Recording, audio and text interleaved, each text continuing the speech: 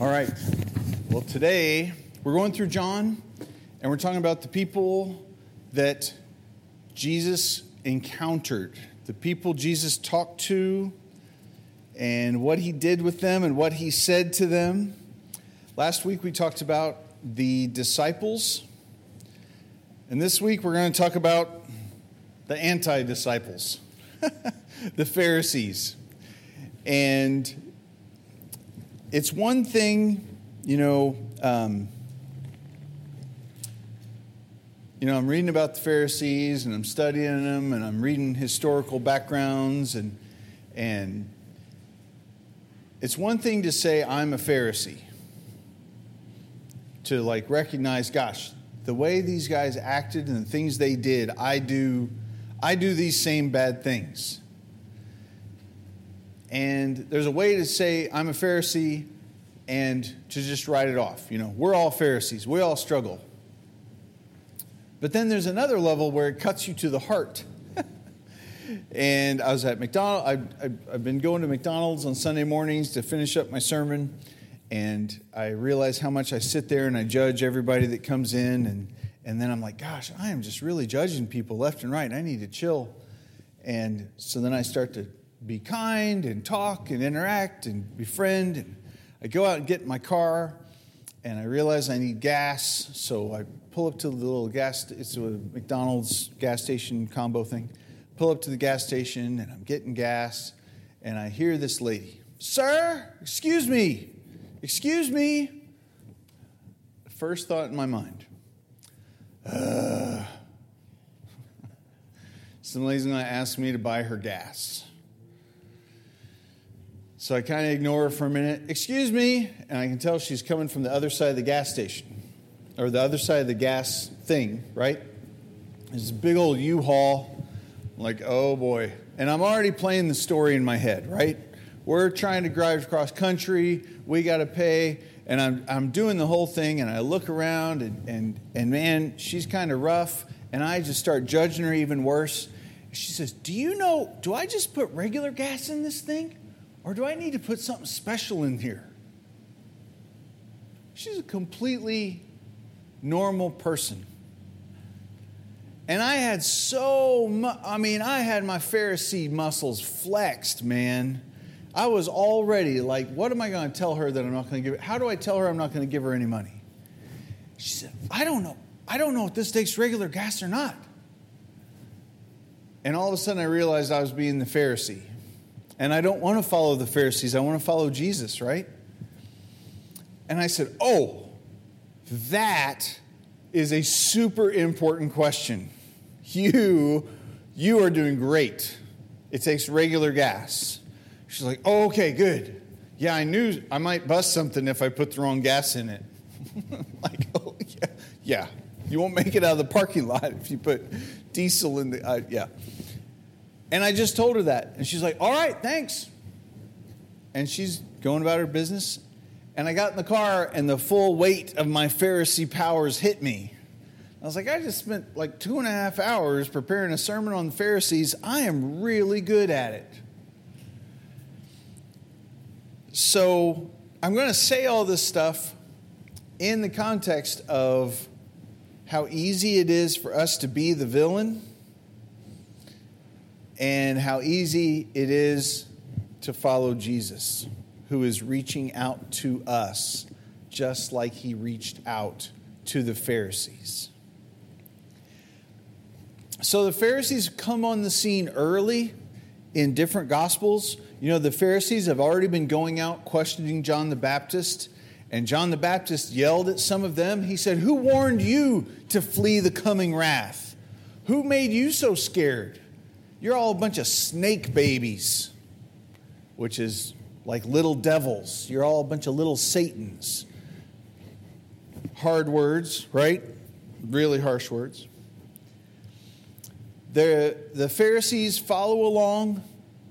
Different Gospels, they show up sooner than others. But we just sang a song about Nicodemus. Nicodemus shows up. Remember, John is totally out of order. He's like a really excited 6-year-old telling him about his day at the zoo. he's not going to start with the penguins and work his way down by the ostriches. He's going to be over here, over here, over there, over this. And that's how the Gospel of John is. So John chapter 3 is where Nicodemus shows up. And Nicodemus, it says, was a Pharisee. There are a couple other named Pharisees, but none of them have as big a part as Nicodemus. And Nicodemus comes and questions Jesus and asks him things. And this is really wild, you guys. There is a Jewish holiday that Jews today celebrate, and they celebrated it back then. And you would stay up all night eating dairy products and talking about the Bible. So what does that mean, eating dairy products? Well, you're entering into the land flowing with milk and honey. And so we want to eat stuff that's full of milk and honey. Modern day Jewish people gorge on ice cream and cheesecake. Are you serious? Like, do we all want to be Jewish now? Stay up all night, eat cheesecake and ice cream, and talk about the Bible. This is my favorite Jewish holiday. This could be why Nicodemus comes at night. There's a bunch of commentaries that say that Nicodemus came at night to be hidden or to be in secret. There are some people that think that he came at night because if Jesus were a carpenter, that he would be working during the day. But at this point, he's not really doing the carpenter gig anymore. He's just out preaching. And there are a couple people that have the theory that it was during this holiday where it was customary to stay up all night talking about the Torah. And so naturally, Nicodemus is going to go, this is a good chance to go inspect Jesus and find out about Jesus and eat ice cream. They didn't eat ice cream and cheesecake then. They ate cheese. They had cheese. So can you stay up all night eating cheese and talking about the Bible? All right, so we got a couple crews. A couple of characters, a couple of groups to talk about in this time. There's the Pharisees. The Pharisees believed that if you could follow all the laws of Moses, if we could get everybody to follow all the laws of Moses for one day, then tomorrow morning when you wake up, you go outside, you open your window, and the Messiah has come, and it is a new age, and Rome and all the Gentiles are destroyed, and it's just us Pharisees and the Messiah, and everything's good. So every time you wake up and there's still Romans, and you still have to pay taxes, and there's still sinners, it's because somebody didn't pull their weight. I did, dagnabbit. Why didn't you? Do you see how this turns into a bunch of cursing and anger at every sinner you see? Because if you are making all kinds of sacrifices, and you're genuinely wanting to make those sacrifices to bring about God's kingdom, and that no good neighbor of mine ruined it, right? So these guys were fueled by devotion to following laws and rules, but they were also highly defined by who they hated. You might have friends on Facebook like this. I don't really know what he's into, but I sure know all the stuff he hates. I don't know what he enjoys, but I sure know what this guy doesn't like. That's how the Pharisees were. So just to make sure everybody didn't break the law, if this is the barrier, the Pharisees would make a whole bunch of rules that you're not even supposed to walk here. And actually, it'd be really good if you would just stay back here and keep really far away from it. So then, if I break these laws, now I have to deal with the Pharisees, and I never even get close to breaking God's law where I would have to deal with God. They had 1,500 laws just about the Sabbath. So, we read the law of Moses, honor the Sabbath, and keep it holy.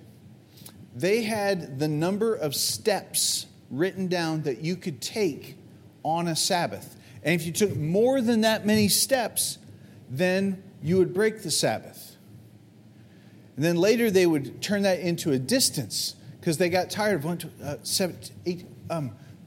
Instead of counting your steps, they measured an area. And you can go to Brooklyn in New York and you can see a little line. And this line on the sidewalk is showing that if you live in these apartment complexes, this is the furthest you can go on the Sabbath. You can't go past that. So then what happens? It's just like the cheap fireworks and tobacco on the state line on your way to Kentucky. Right inside that line, there are all kinds of shops and grocery stores so you can get stuff without going too far on the Sabbath. Laws on laws on laws. Rules and rules, right? So that's the Pharisees. The Pharisees believed in heaven and hell. They believed in eternal life. They believed in angels. They believed in, much like we do, this tricky balance of God's will, but the freedom of man. And that was nuanced, and there were things that God wanted that you couldn't stop, but then there were other things that God would give us freedom to do that could be against God's will. They believed in that. There's another group called the Sadducees. And the Sadducees were sort of a different, so the Pharisees are sort of one denomination of Jews. The Sadducees are another denomination of Jews. They did not believe in an afterlife. They believed that once you died, and it was over. There was nothing. That's why, that Paul would get them all into a fight, because Paul, when he was being tried by Pharisees and Sadducees at the same time, he says, well, you all are just mad at me because I believe in the resurrection of the dead.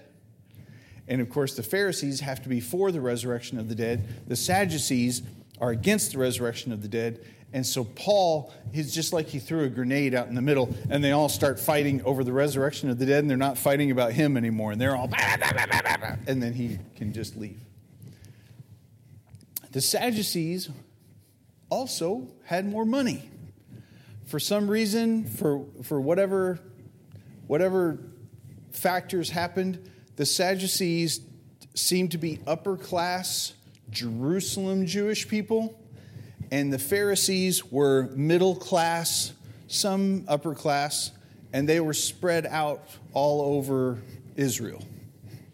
So the Sadducees were kind of like the aristocrats that just live in New York City, and the Pharisees were more like the people still upper crust, still authority in their society, but they're spread out all over the place. Then there's another group that's not mentioned in the Bible, but is mentioned by historians that existed right at this time, and they're called the Essenes. And the Essenes, so the Pharisees looked at the Greeks as bad. They did not want to have a Bible written in Greek. They did not want to commiserate with the Greek speakers or with Rome. The Sadducees were okay with Greek. So they're upper class, they've got more power, they're schmoozing more with the Romans.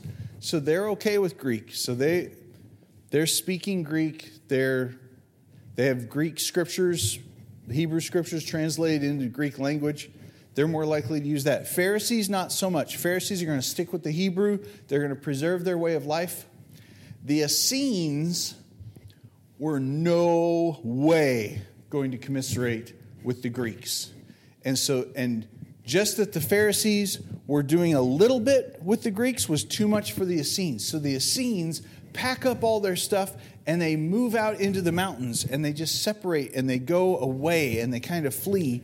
These are the folks that made what we now call the Dead Sea Scrolls, and it's because of them that we have tens of thousands of copies of the scriptures that we have originals.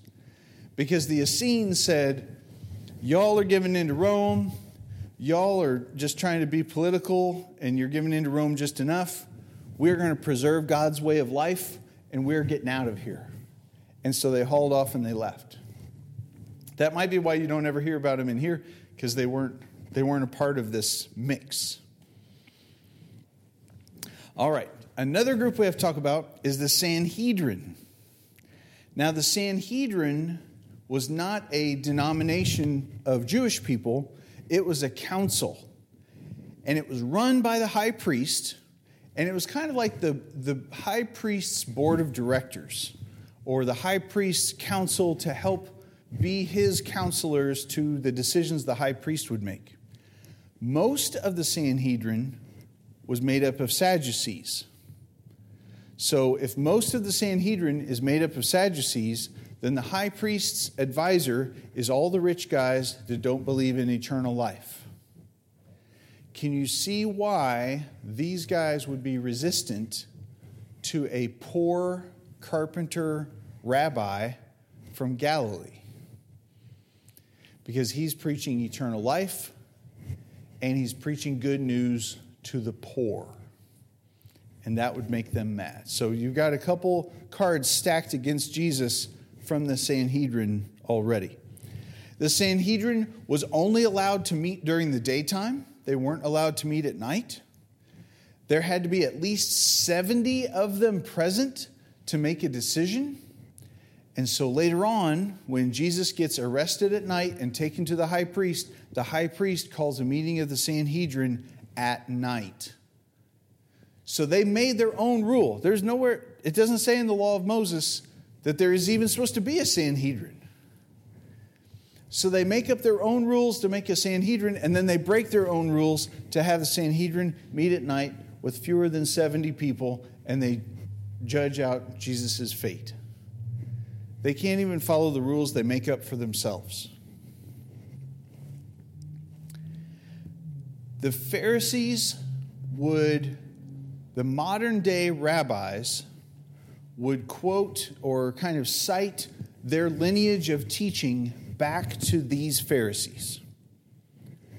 These Pharisees would go on to write what is known as the Mishnah and the Talmud, and that's all those extra laws on top of laws. But we get to see a lot of what Jesus thought about this late in Matthew and with Jesus' parables. There's this whole segment where Jesus, Palm Sunday happens, and the people are waving their palm branches, which is a sign of the Maccabean revolt, and they're like, revolt against Rome. It's the Jewish nation is going to have victory. This is the Messiah.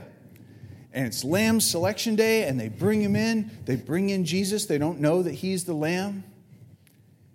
And just by accident, they start to quiz him and ask him questions.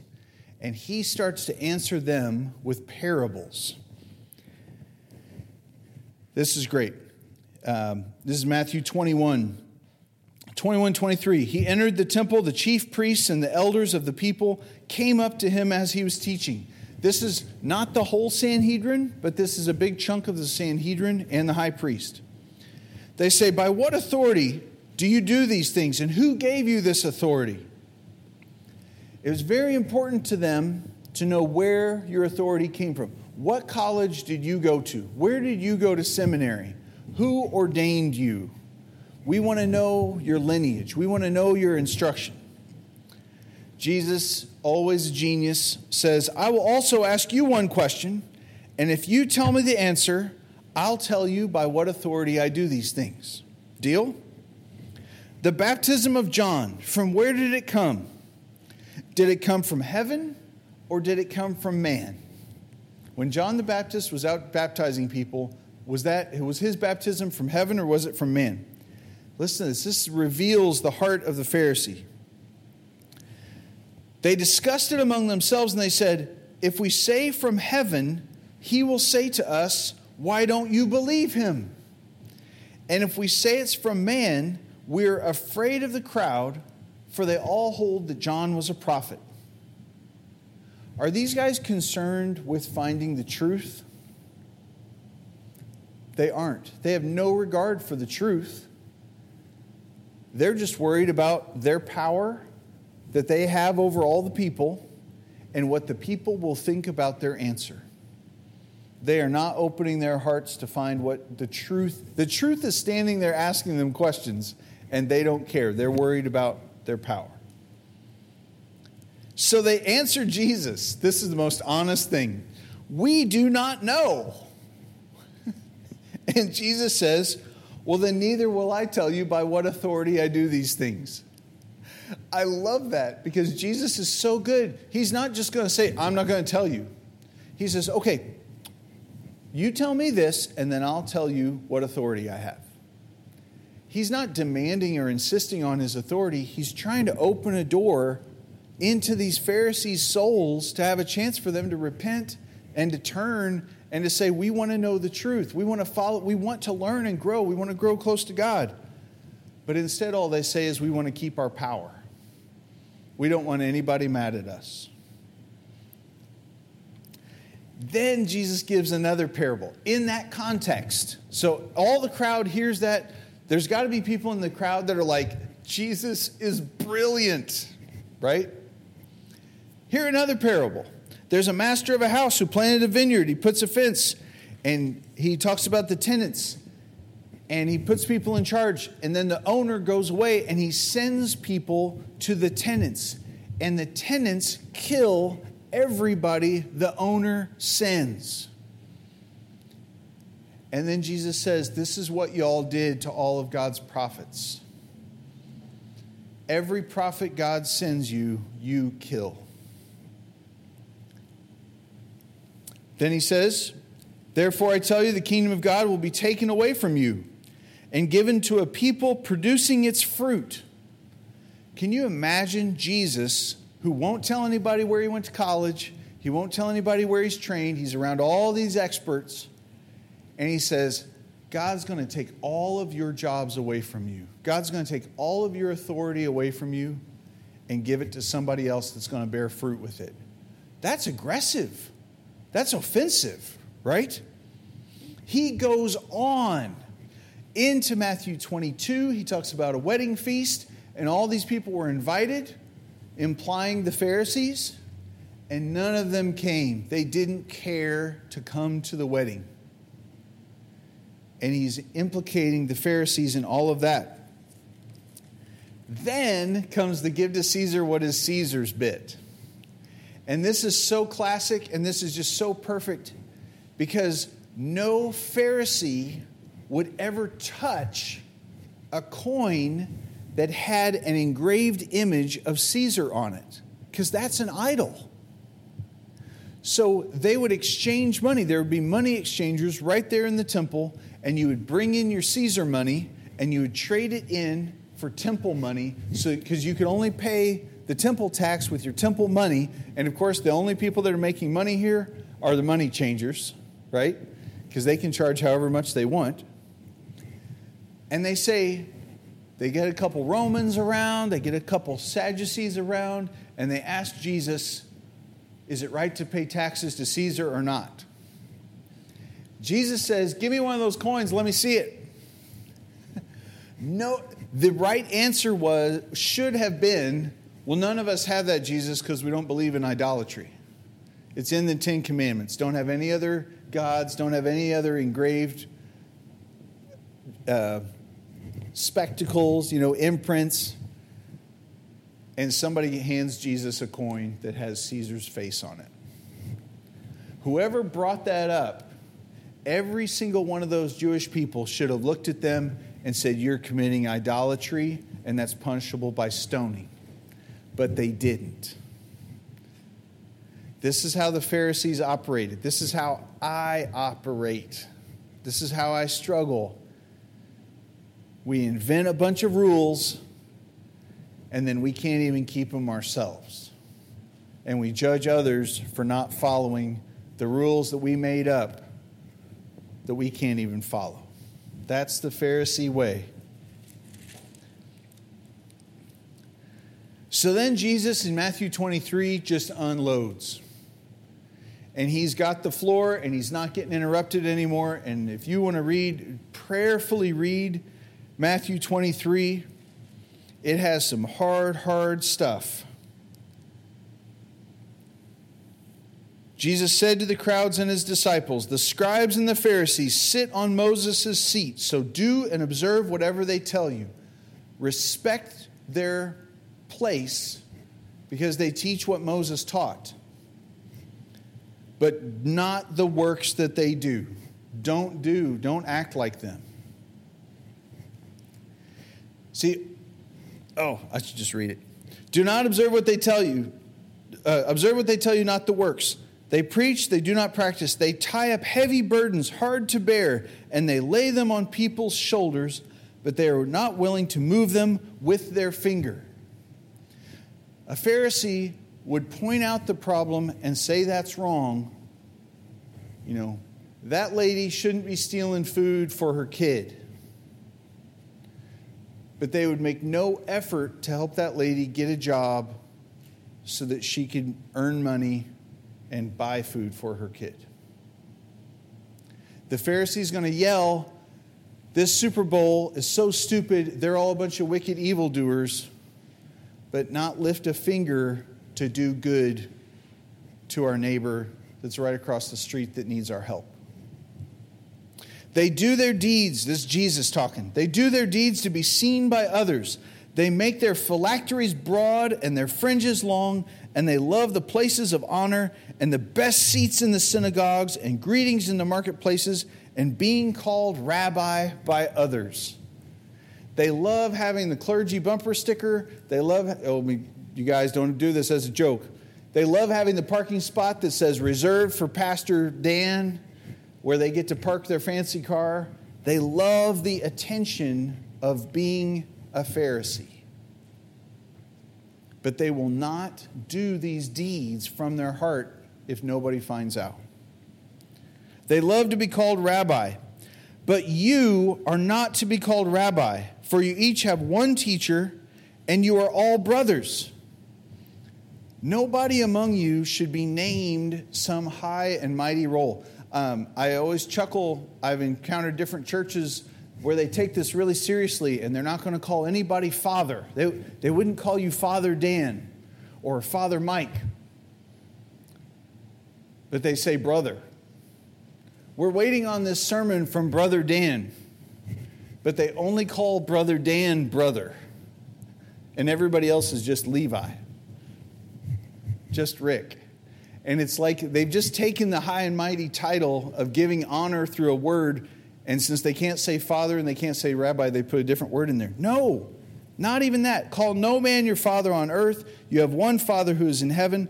Neither be called instructors, for you have one instructor, the Christ.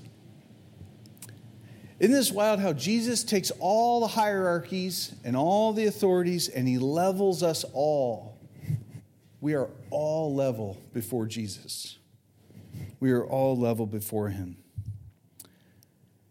The greatest among you will be your servant. Whoever exalts himself will be humbled, and whoever humbles himself will be exalted. This is Jesus' warning to the Pharisees. If you put yourselves up over people to rule over them, you are going to get humbled.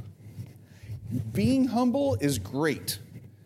Getting humbled is terrible. Right? Oh. He goes on, woe to you. Woe that you're a blind guide and the oaths that you make. Woe to the tithes that you give, that you would strain out a gnat out of your drinking water. They would have these elaborate water filters to make sure they didn't drink anything that was unclean. And I don't mean like bacteria or amoebas, but like gnats and flies. All of those would be unclean things, and they have to filter all that out. And he says, you strain out a gnat, but you swallow a camel. Eating a camel could feed like a family of 9 for a week. That's a whole lot of meat. But it's unclean and they're disgusting and nobody would want to think about eating them. And there's no way you could swallow one in one gulp, right?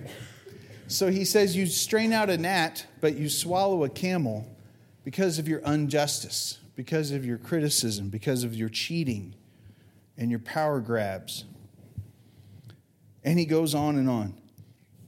You can see Jesus has a lot of critical instruction for the Pharisees.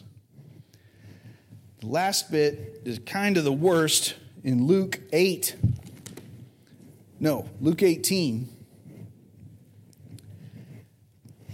in Luke 15, Jesus gives these parables. And all of the parables are about these high and mighty Pharisees and these lowly folks that are struggling. And it builds and it builds and it builds all the way to Matthew 18. He says, he told this parable to some who trusted in themselves that they were righteous and treated others with contempt. That line says it all right there. Jesus told this parable. He didn't just tell this parable to the masses. This parable was specifically for people like me who trusted in themselves that they were righteous and treated other people with contempt. The Pharisee way of, here I'll read it. 2 men went up to the temple to pray. One was a Pharisee and one was a tax collector. Oh, tax collectors, oh my gosh, I'm just going to punch somebody. Tax collectors were the worst. They were just, the absolute worst. The Pharisee, standing by himself, prayed thus, God, thank you that I am not like other men, extortioners, unjust, adulterers, or even like this tax collector. I fast twice a week. I give tithes of all that I get. He's praying and thanking God for how righteous he is and all the good deeds that he can do. And gosh, thank you, God, that I'm not this guy and I'm not this guy and I'm not this guy and I'm not that guy. Pointing out somebody specifically. The tax collector, standing far off. This is the guy that's waiting in his car during church because he's afraid if he walks in, the whole building will collapse on him, right? He would not even lift his eyes up to heaven, but he beat his breast, saying, God, be merciful to me, a sinner. Have mercy on me. I talked to a guy yesterday, and he was having some struggles, and he said, I don't want God's help with this, because God takes you out into the wilderness, and God takes you through all kinds of trials, and I don't want any more trials. I'm going to handle this on my own. And then he says to me, I don't want to offend you. If that's God's help, I don't want it. And I was like, whoa, that is some hurt, right? Whatever that guy has been shown about how God works has been a ripoff and a lie. Because I think God's been comforting him through all of his hard stuff, right?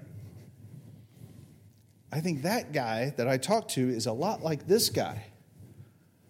I'm not even going to look at you, God. I don't even want to pray because I'm afraid of what you'll do because I deserve such harsh, horrible things. Jesus says, I tell you, this man went down to his house justified rather than the other, rather than the Pharisee. For everyone who exalts himself will be humbled, but the one who humbles himself will be exalted. The person that can brashly, because of their good works, go before God and expect God to answer, because dag nabbit, you owe me, God, right? And I'm putting the fake curse words in there because it is cursing. It's awful. That's where the Pharisees were. That was how they lived. God owes me. I've been trying to copy down a few verses a day of Romans, and it's really helped me to learn the Bible and to really think about it slowly. And in Romans, it talks about the law. And the only thing the law and the rules on top of rules and the rules on top of rules do is bring judgment. And Jesus reaches through all of that, past all the Pharisees, and he grabs us. And he pulls us close to him into his grace. And so, yes, we can come boldly before God, but not because he owes us anything. We can come boldly before God because he has reached out to us through all the Pharisees, through the Sadducees, through all the rules that we make up for ourselves that we can't even think. And Jesus reaches out to us and pulls us in so we can come bold. Paul, who was a Pharisee, says we can now come boldly before the throne of grace, not by our works, but by his grace for us. So we're going to continue. We're going to meet some people that got to experience this grace, and we'll start Lent. So let's pray.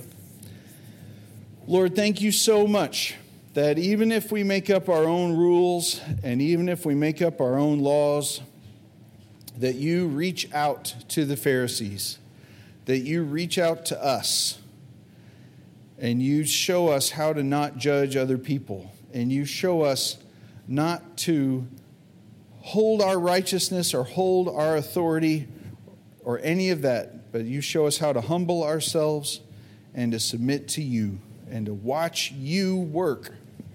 And I pray that you would do it, Lord. In every scenario, in every situation that we're in, help us to be humble and to see your work and to see your mercy working in us and in other people. We love you, Lord, and we praise you. Amen.